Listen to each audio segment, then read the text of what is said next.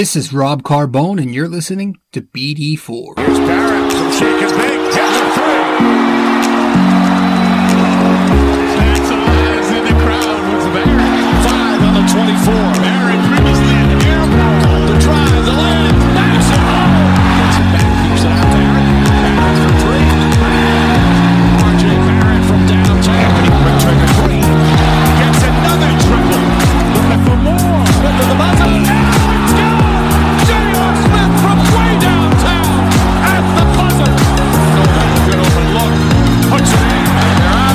Madison Square Garden. Elliott to Ewing. That'll make the Garden more. Patrick Ewing faced a double team, but still was able to hit. And the foul. Easton comes under. Got it. 8 left.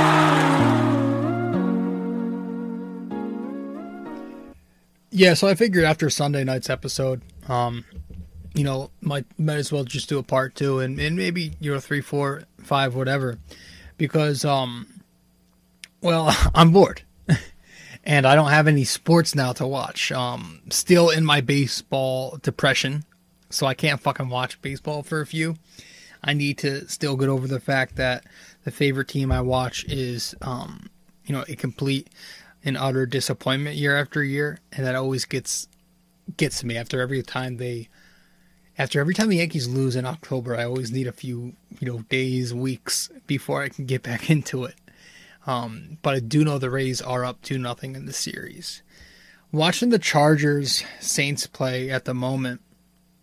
Don't have anything on this game. No money line tonight. Nothing. No spread for me. But my buddy's actually, somebody I went to school with is the kicker for the Chargers, which is pretty cool. So I like watching him. And he's been kicking ass, Mike. So, but as for the Knicks, yeah, we're gonna continue pretty much talking about what we talked about last night, but more. Tonight we're gonna dissect R.J. Barrett, Tom Thibodeau a little bit, and then maybe talk about some free agent options like Fred VanVleet, and not much else. Another episode about the fun and exciting New York Knicks. Now, last night's show, in episode 164, that was Sunday night I'm talking about, is when I recorded and published it. The Lakers won the NBA Finals. So that happened. And it's good for them, right? It's a good story, obviously, with Kobe Bryant's passing. Who better than to win it at the end of the year to wrap up a rough one for the NBA than the Lakers to take it home. Kobe's team that he played for over 2 decades. So that was nice in terms of that aspect. I was kind of pulling for the Heat personally. Would have been a fun story, but you hope that the Knicks can be one of these teams someday. Maybe in my next lifetime. Maybe.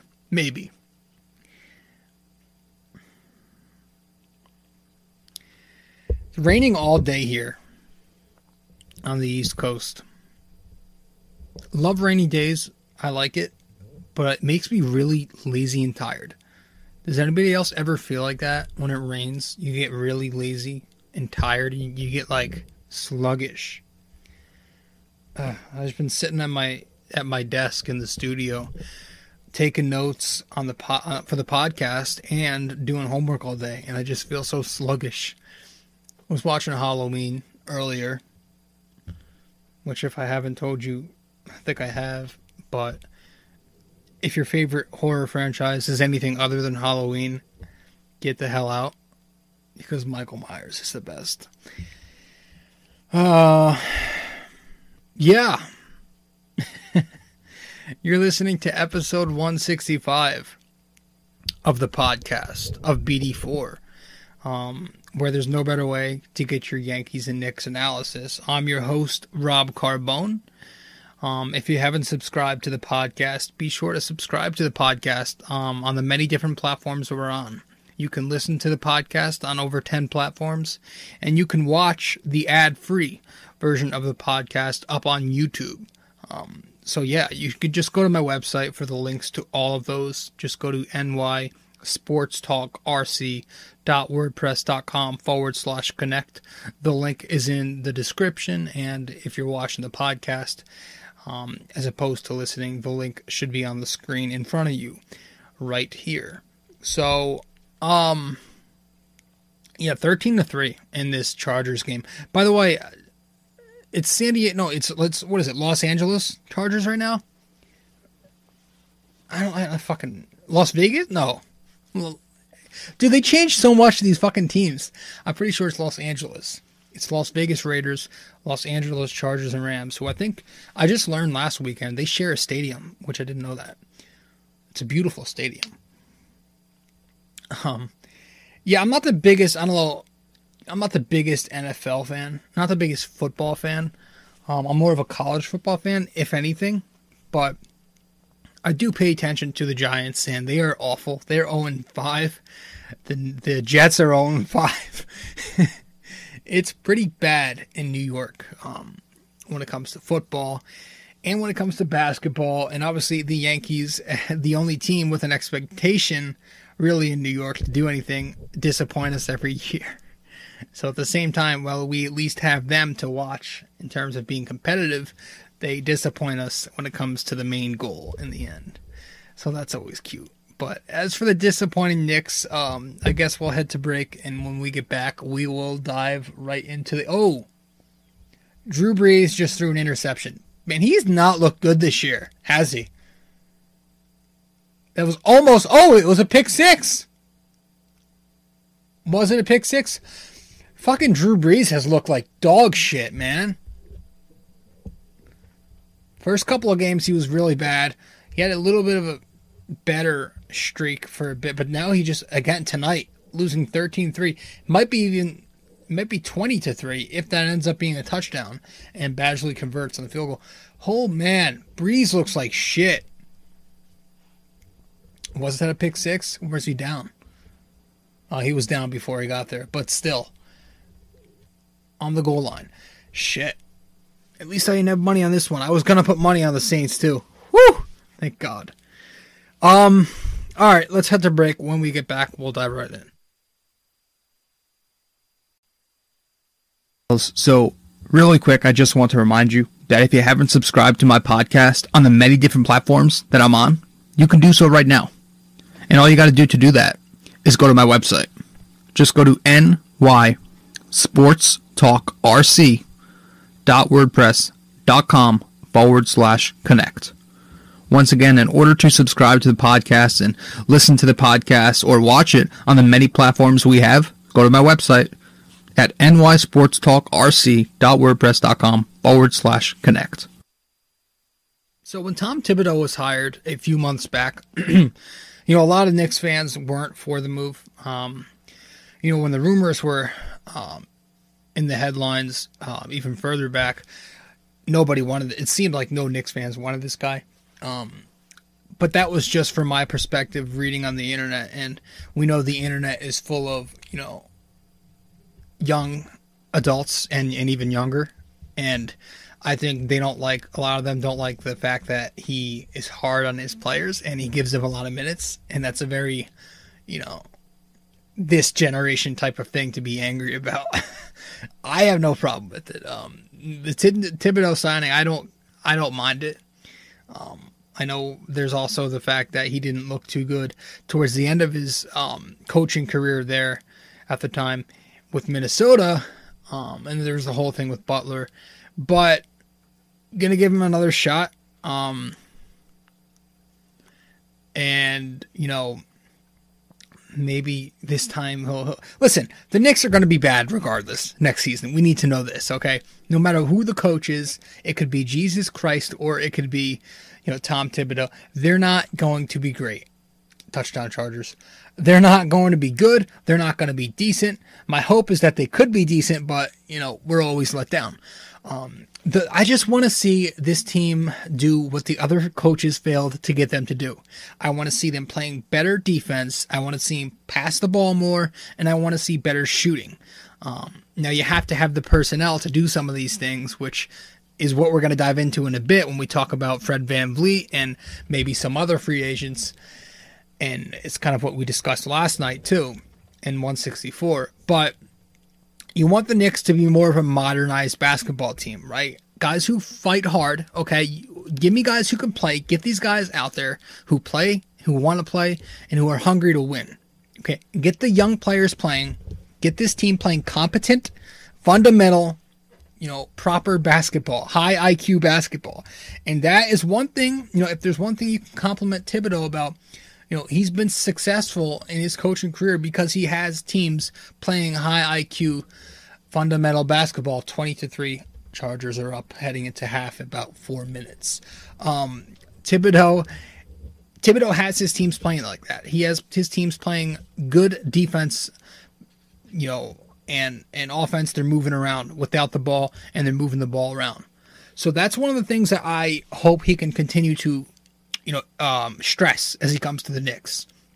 Defensively, when the fuck is the last time a Knicks team was solid defensively? You have to go back to the Mike Woodson days, back in 2013-14, before he was fired. That was the last time they were at least decent. And you have to go even further back,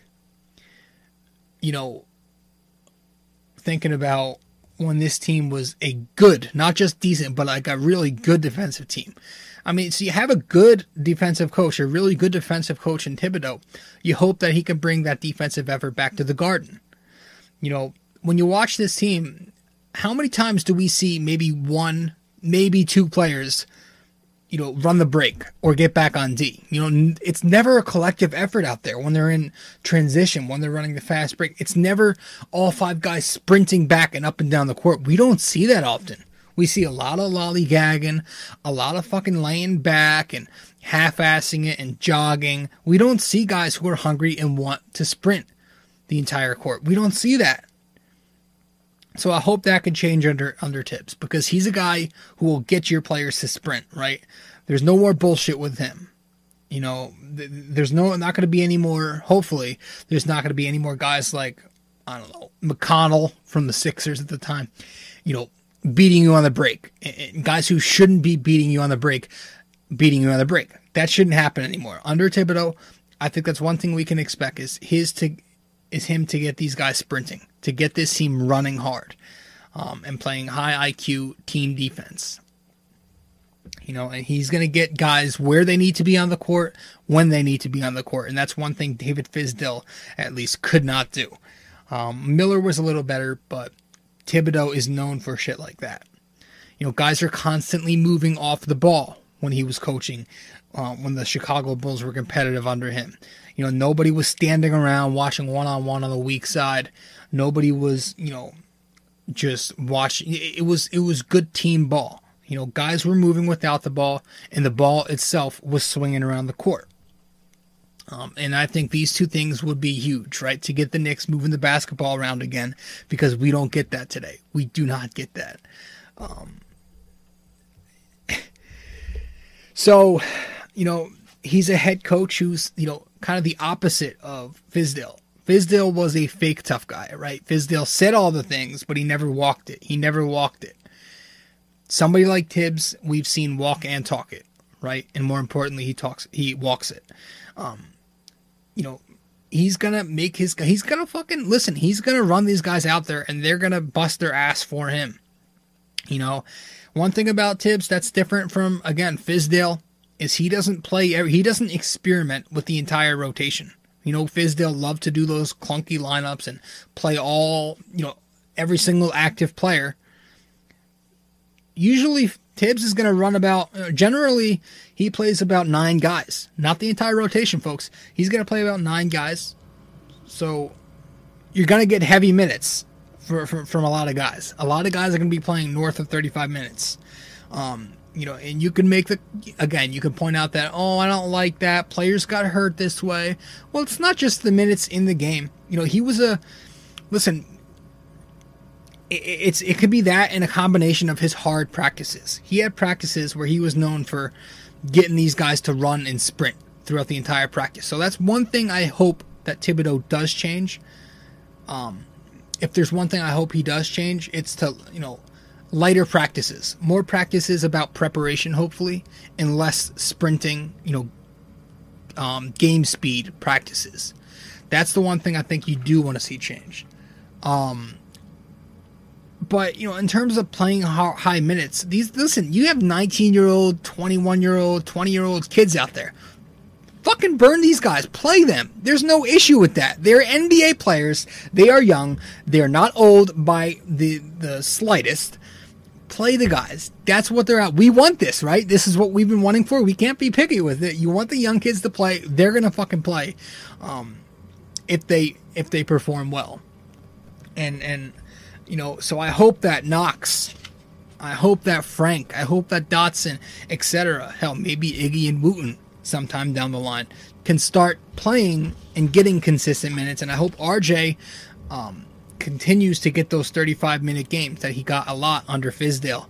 I really have no problem with the minutes load. It's the hard practices that he was known for. Those sprinting drills that he did. He had them playing game speed practices, and that I think is something that he might need to change a little bit. He's not going to change drastically, but maybe we see lighter in-season practices, more about preparation and less about running around hard, playing at a game speed. That's one of the things I do agree with, or I do would like. I would like to see Thibodeau, tone it down with. But the minutes per game shit, I have no issue with young kids playing a lot of minutes. Give me a fucking break.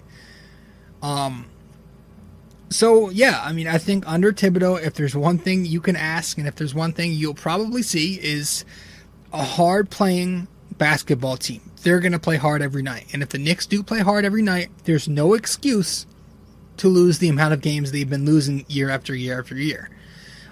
So I hope that he can continue to bring that same passion that he did when he coached the Chicago Bulls. And if the Knicks aren't going to be good next year, and I don't want to start hearing these, fire Tibbs chants again. I've been through this so much. We've all been through it so much. New coaches, just year after year, it feels like. It really is. Can we let this guy play out his 5-year contract? I think at this point, you don't want to keep changing. It just makes it unhealthy.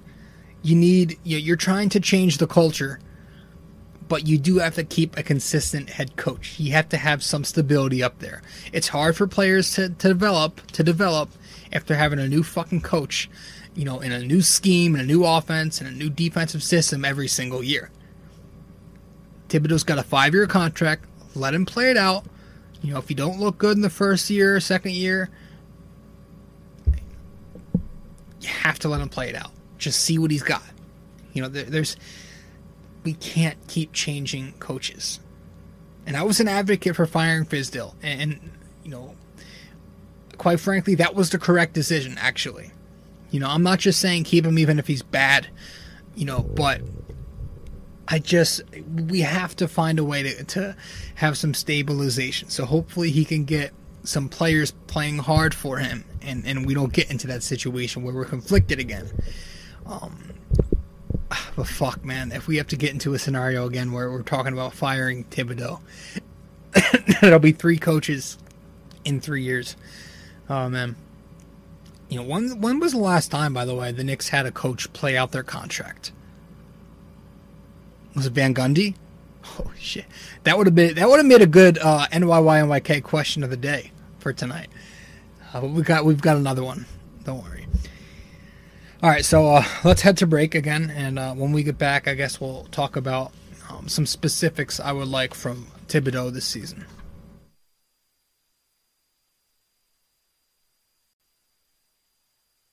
A few different social media platforms today. If you want to follow my Instagram account, follow at Rob J. Carbone. If you want to follow my Facebook or Twitter account, follow at NY Sports Talk RC.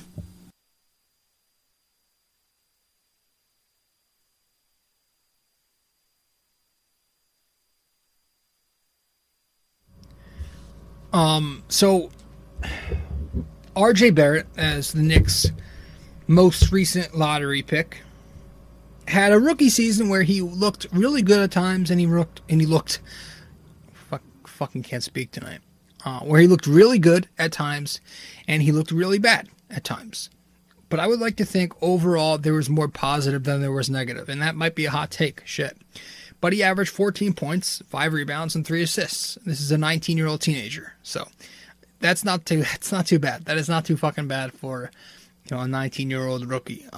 But one of the things that I would like to see from RJ Barrett and from Tom Thibodeau is for Tibbs to use RJ the way he needs to be used. And I think there are 3, in terms of offense, there are 3 things that RJ really thrives in offensively. He's an excellent off-ball cutter, plays off the ball extremely well, exceptionally well. He can isolate very well too.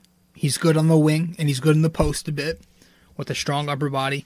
And he's also, I would like to see him run pick and roll as the ball handler and facilitator a little more too. I think those are the 3 things I want to see Thibodeau use Barrett. Those are the 3 areas I would like to see him play in a lot more. And he did, when he was in these, running these sets last year, he looked great off the ball. He looked great in isolation, and he had some moments as a pick and roll facilitator where, you really like what you saw. But I want to see more of it. I want to see even more this season. I want to see him continue to climb that ladder, and I think Thibodeau will stress this because he coached Jimmy Butler for years. And Jimmy Butler, when they were in Chicago together, he's a guy who played off the ball a lot and was exceptional cutting. And he was good in isolation on the wings and on the post. And he was somebody who played a lot of pick and roll when Derrick Rose went down. So I think there's some similarities there. And you guys heard me compare RJ to Butler before, right? They have some similarities in their game style, and they have that same, dog mentality too.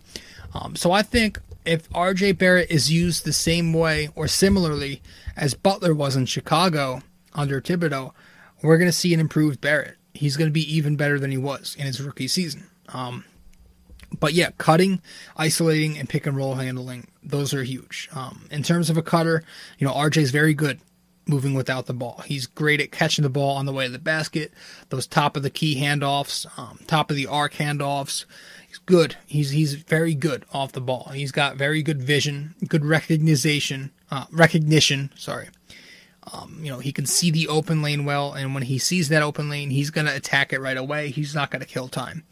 And I think in order to get RJ cutting and doing it successfully even more, we're going to need Tibbs to, have his guys use long screens and multiple screens as well to free up space for RJ Barrett, right?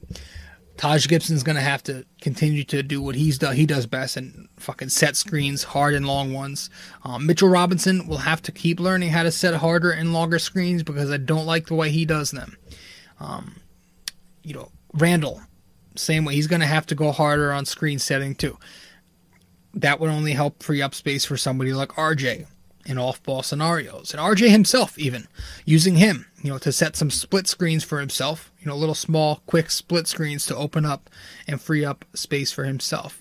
But these screens that other guys set, again, that helps space out the floor more for RJ Barrett and clears the lane. And when I say spacing, a lot of the time I am talking about shooting, but it's not always shooting. It's a common misconception that spacing only means shooting.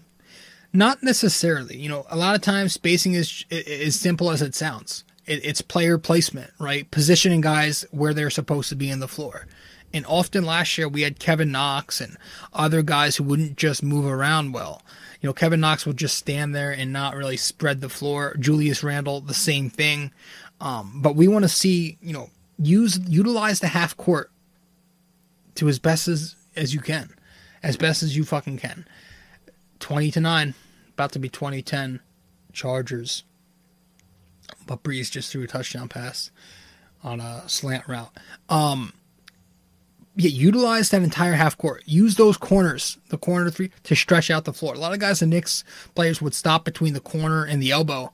Use the entire corner. If you're not having the ball in your hand, use both corners. Bring those defenders out more. Move them a couple feet into the corner. That clears up space in the lane for RJ to do his work as a cutter. It's huge. It is huge. And, I mean, we see it so much with this Knicks team where it's just as simple as not positioning yourself in the right spot, really. But yeah, with the ball, I want to see him in isolation more.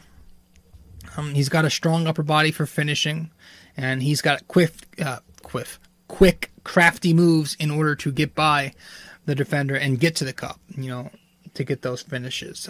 He doesn't over dribble either when he's in ISO. He usually can get there in a good amount of time and either finish at the rim or generate contact and get to the free throw line, which he did a nice job of doing, 5 per game last year. He's got to start converting because that jumper is ugly. Pick and roll. Use him as a facilitator, as a ball handler in the PNR. Again, Butler was used in that fashion when Rose was out with the injury. RJ is just, right now I like to think he's a solid facilitator. He averaged 3 assists for, a rookie wing. That's not bad. Still need a point guard, obviously, from the Knicks, but RJ is capable of running point, for a few possessions a game. So, using him in those scenarios wouldn't be terrible. And again, this is another scenario where Thibodeau would have to stress spacing, right? So you have RJ as the ball handler. You have a big setting the screens where you have your screener. So RJ is the ball handler. You have your screener. And then you have your rebounder, maybe in the short corner, getting ready to grab the board. And then 2 wings on the perimeter. That's how you space the floor. When you're in pick and roll, I think that's the perfect scenario. And that's what the Knicks need to do more. All right, so again, it doesn't just have to be shooting when we're talking about floor spacing. It just needs to be simply positioning yourself and spacing the floor to open up that lane. So you hope you can get that more. You hope Tibbs can stress it, and you hope guys like Randall, guys like Knox can do that more. And speaking of Knox, I want to touch on him a little bit too. We'll touch on him as soon as we get back from break. All right, fellas. So really quick, I just want to remind you that if you haven't subscribed to my podcast on the many different platforms that I'm on, you can do so right now. And all you got to do that is go to my website. Just go to nysportstalkrc.wordpress.com/connect. Once again, in order to subscribe to the podcast and listen to the podcast or watch it on the many platforms we have, go to my website at nysportstalkrc.wordpress.com/connect. You are listening to BD4. This is your host, Rob Carbone. And, guys, thank you for tuning in to episode 165. Fucking 165. We are just going through these, man. 165 episodes into the podcast. But Kevin Knox, I do want to touch on Knox a little bit tonight. He's been he's a very, not a fan favorite right now, let's just say, amongst Knicks fans. Screen is very laggy. Hate this. Ever since I updated this software I'm using for the podcast, it's very fucking slow, very laggy. It's gotten significantly worse, and that's really pissing me off. God, I hate it. There we go. Better. Haha. Alright. Fucking, God. Alright. So Kevin Knox, yeah, man, he's not had a good first 2 seasons, let's be honest. His rookie year, rough, but it actually looks decent now when you look how poorly he performed. Look at how poorly he was in 2019. Or 2020. Sorry. But the first thing I want to say is, with Thibodeau, unlike the other coaches the Knicks have had, know what you're going to do with Knox. Know what you're doing with him, okay? That's the one thing that frustrated the shit out of me with the other coaches the Knicks had.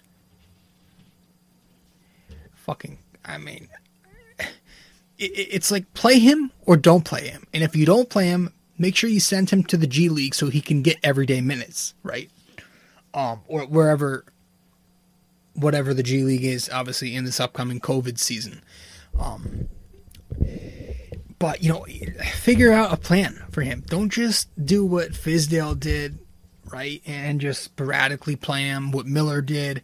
You got to figure out a way to get this guy on the floor consistently, whether that be at the NBA level or in the G League, whatever. And, Knicks fans are always talking about how we need shooting. I am, right? Well, you had Knox, you had Dotson, you had Schreier sitting on the bench all year last year. Your 3 best shooters, arguably. It's fucking, I don't know. Just riding the pine. And Fizdale, especially with Knox, was just terrible. He had him sitting in the corner, waiting for 3-point shot attempts. And, Knox took, 6 field goal attempts per game? Mostly threes. If it wasn't a 3, it was a long, contested 2-point shot, which is a no-no in today's game. Ellington and Portis, I think they averaged more field goal attempts than Knox did. They got more time. They played more games. It was bad. 2 guys who aren't part of this future, obviously. So I want to see Tibbs get the best of him. And I think in order to get the best out of Kevin Knox, you need to get him active, to get him moving. Because he's the opposite of that right now, right? He's this low motor player playing underwater. Get him moving around. Run him in sets. That will get the best out of it. Have him moving, slashing to the basket, coming off curls, catching and shooting, movement shooting. Get him moving around out there. The tools are definitely there. I love the wingspan. He's very long. He's got some athleticism. We've seen some great dunks where he throws it down with authority. A la the Ben Simmons dunk. Last year was that. We've seen some hard backdoor cuts from him, but it's just not nearly as consistent as it needs to be. We need to see this more, right? And it's always when Knox is criticized by the media or challenged by one of his coaches in the post game where he goes off the next day or for the next couple of games. I've noticed that. It's always then when he decides to show up. But that can't be a thing. That can't happen. He needs to have a high motor. He needs to have a good work ethic for 48 minutes a night, 82 games a season. He needs to be there every time he takes the floor. He can't be soft anymore. He cannot be soft. And I think having Tibbs may be able to change that a little bit. And then you look at, the Knicks did hire Kenny Payne, who, a Kentucky guy, just like Knox, who helped coach Knox when Knox was in Kentucky. So maybe that can also help raise his game. Maybe that's what that move was for. To motivate this kid.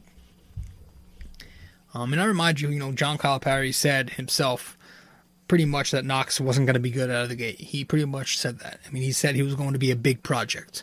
So I just think, while we love to bash our players, Knicks fans, and I'm not a big Knox fan either, let's just play him.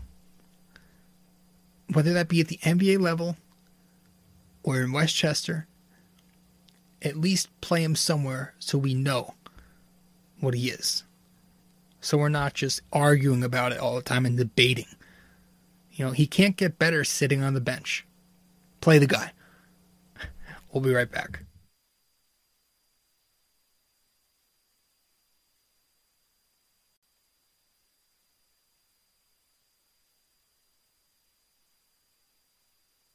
I'm on a few different social media platforms today. If you want to follow my Instagram account, follow @RobJCarbone. If you want to follow my Facebook or Twitter account, follow @NY Sports Talk RC.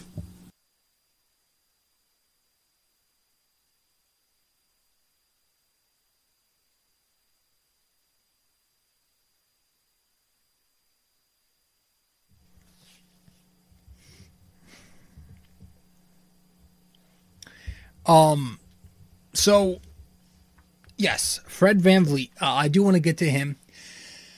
I guess to wrap this thing up tonight. He is obviously a big free agent target. I guess for as big as you can be in a market like this. No, he's, I would label him as a crafty playmaker with range. A crafty two-way playmaker with range. I think would be the best way to describe somebody like Fred VanVleet. And, playmaking and range. That stands out at you if you're a Knicks fan, right? And the two-way thing as well. Really, the Knicks are so bad they need help in all areas. So, but Fred VanVleet is somebody who could really benefit the Knicks. I was not for it at first. I'm still not super for it, to be honest with you, but I do now see the benefits in it, and we're going to get to that in a second. But VanVleet is coming off a 2-year deal where he was paid $18 million across those 2 seasons total, and he averaged 18 points, 7 assists, 4 rebounds, and 2 steals. All 4 of those numbers were a career high, and he shot a shooting split of 41% from the floor, 39% from 3, and 85% from the free throw stripe. So very efficient shooter. And, again, somebody who could really benefit the Knicks if they do sign him, I think.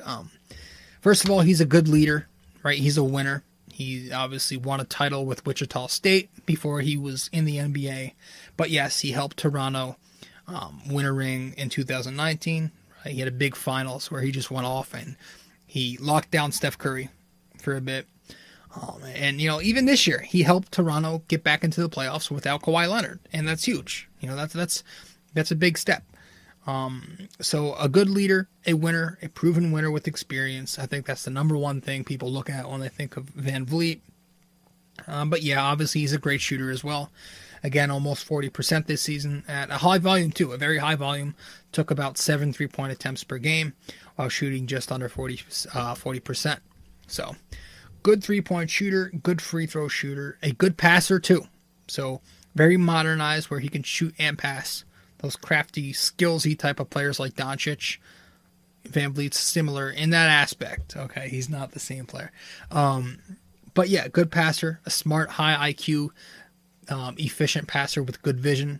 7 assists this past season when you round it off versus 2 turnovers. Very good numbers there. And on the other end of the floor, again, he's a competitive defender. Plays with a high work ethic. He grinds. He's got a good motor there. He's a pest defensively. He's still very young. He's still pretty young at 26 years old, so it's not like he's an old man. Not the youngest, but he's not old at all either. And he's very durable. There's no extreme injury history there, which would be great, because we know the Knicks love their injury-prone players. And getting somebody like him wouldn't cost you talent, wouldn't cost you picks or assets. It would just cost you old-fashioned money, right? So this wouldn't be a CP3 scenario. This wouldn't be an Oladipo scenario. This would just be straight-up cash. But he's somebody who can play with or without the ball. So the concern that he would stunt the growth of the younger Knicks, Frank, DSJ, and the point guard to come, whenever that may be, that's out the window because he can play without the ball too. He played with Lowry as the number 1 point guard. He played with Kawhi Leonard as the number 1 option on the team. He played with Pascal, Marc Gasol when he was, in his not in his prime, but when he was still very productive. So he played with good players and he didn't always need the ball in his hands. So that's a positive there. Also, he adding someone like VanVleet would get the ball out of Randall's hands because you have your point guard now. Shit, that would be fucking positive on itself.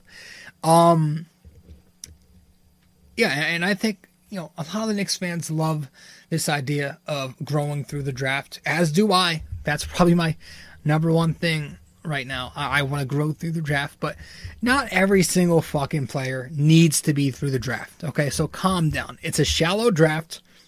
We're not very, not in very good position right now anyways at number 8 in a shallow class. So we're not going to get our point guard of the future in this draft. I'll tell you right now. I'm going to tell you that right the fuck now. The guy we drafted 8 will very well be, at best, a role player in the NBA. Okay? A guy who comes off the bench and produces and does the little things. That's who we're going to end up with. I can tell you that right now. And if I'm wrong, come back here and criticize me. But I'm pretty sure we're not going to get our point guard of the future. So VanVleet is not a bad idea to think about. You get him. He's also a very tradable player. Again, being 26 years old, and if he is signed for cheap, let's play a guessing game and say we can get him for $20 million, which I think could be a steal. And if we can get him for $20 million, that's a very tradable contract. And if he continues to do what he's done these past bunch of seasons, which is improve every single year, I think that makes it even better for his case, right? In his rookie year as a reserve, he averaged 3 points, 1 rebound, 1 assist. The next year, 2018, 9, 2, and 3. 2019 averaged 11-3-5, and then 2020 again 18-4-7. So he's improving each and every year in a lot of categories. The volume's going up, the efficiency is either remaining the same or going up, and the production is going up. You love that. So you take that into account, his age, his contract, which could be cheap if the Knicks find a way to get him for $20 million, no more. That's good. Contenders that are looking for a playmaker on both ends of the floor, somebody who could shoot, pass, defend, and again has winning experience, that'd be tremendous. The Knicks could likely get some picks in return, some draft capital, maybe some more assets in return if they could find a way to sign Van Vliet for a reasonable contract and then trade him away sometime during his contract year. Now on the flip side, there are some things that scare you. Why this would be a bad deal? Well, I think if you're on that side of things, the number one thing, signing Van Vliet for cheap may prove difficult.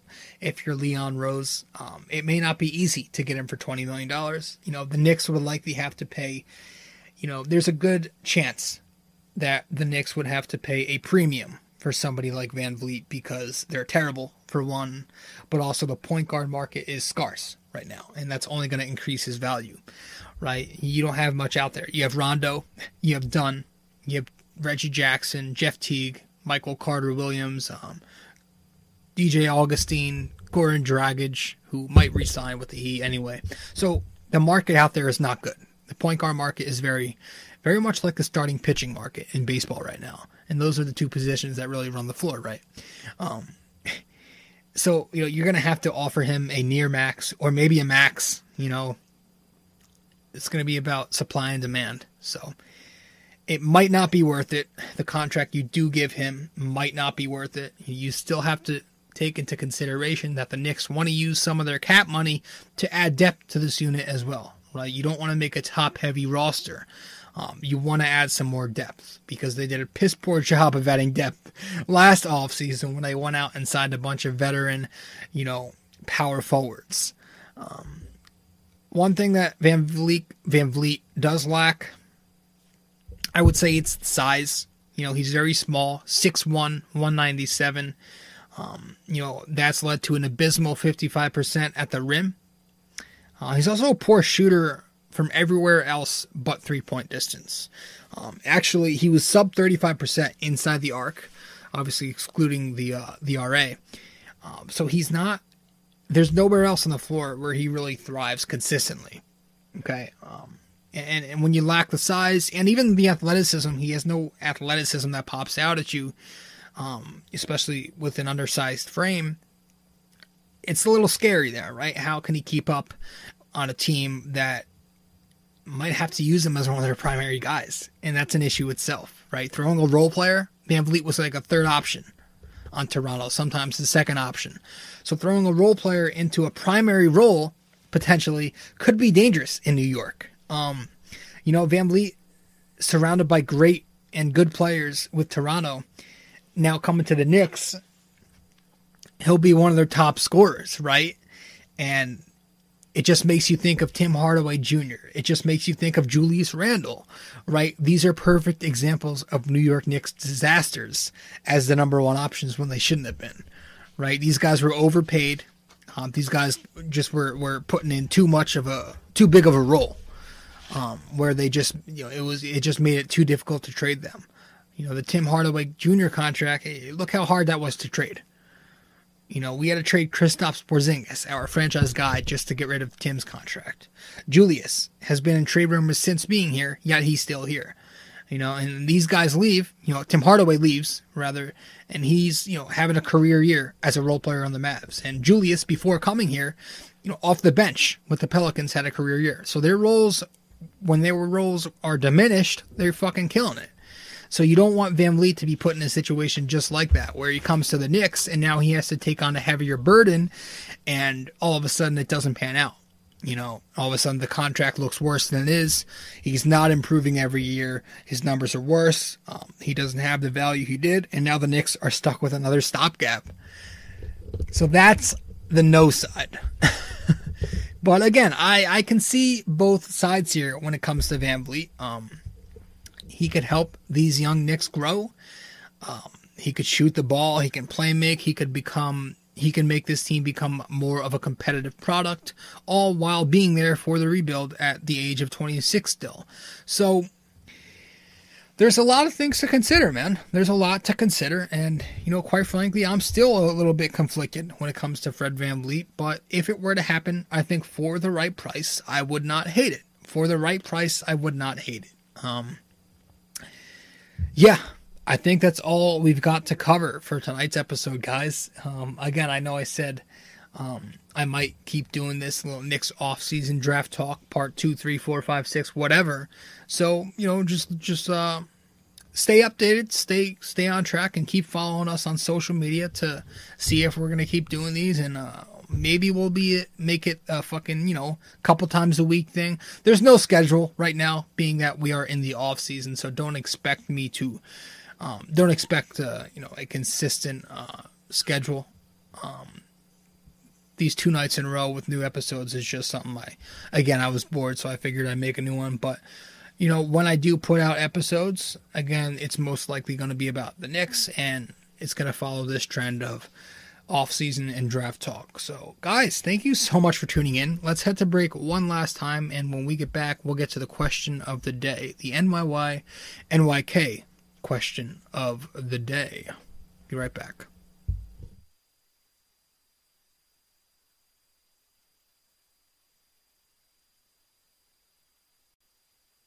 I'm on a few different social media platforms today. If you want to follow my Instagram account, follow @RobJCarbone. If you want to follow my Facebook or Twitter account, follow @NY Sports Talk RC.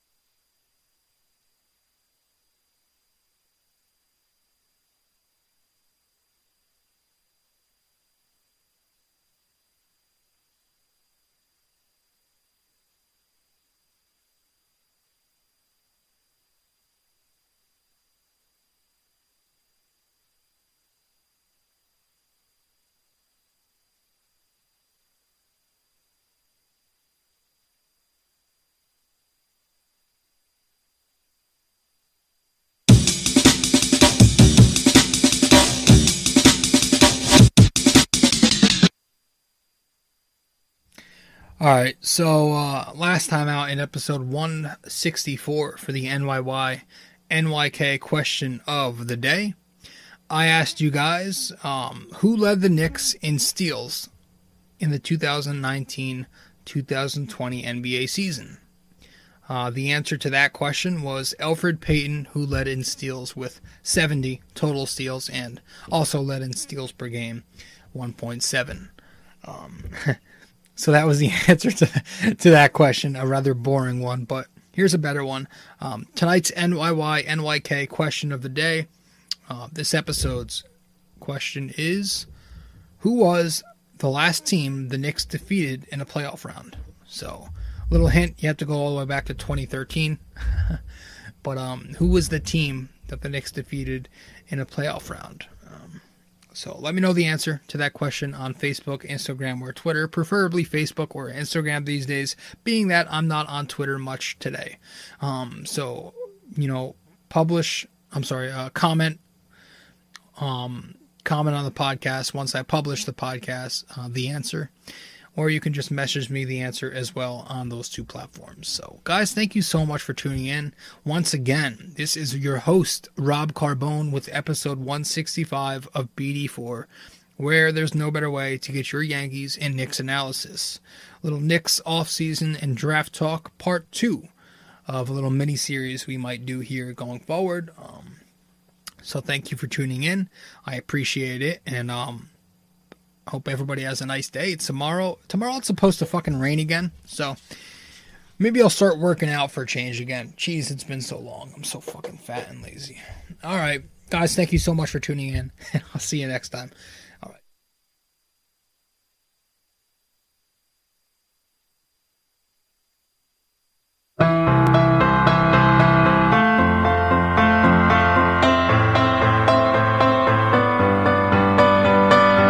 This podcast is sponsored by Anchor.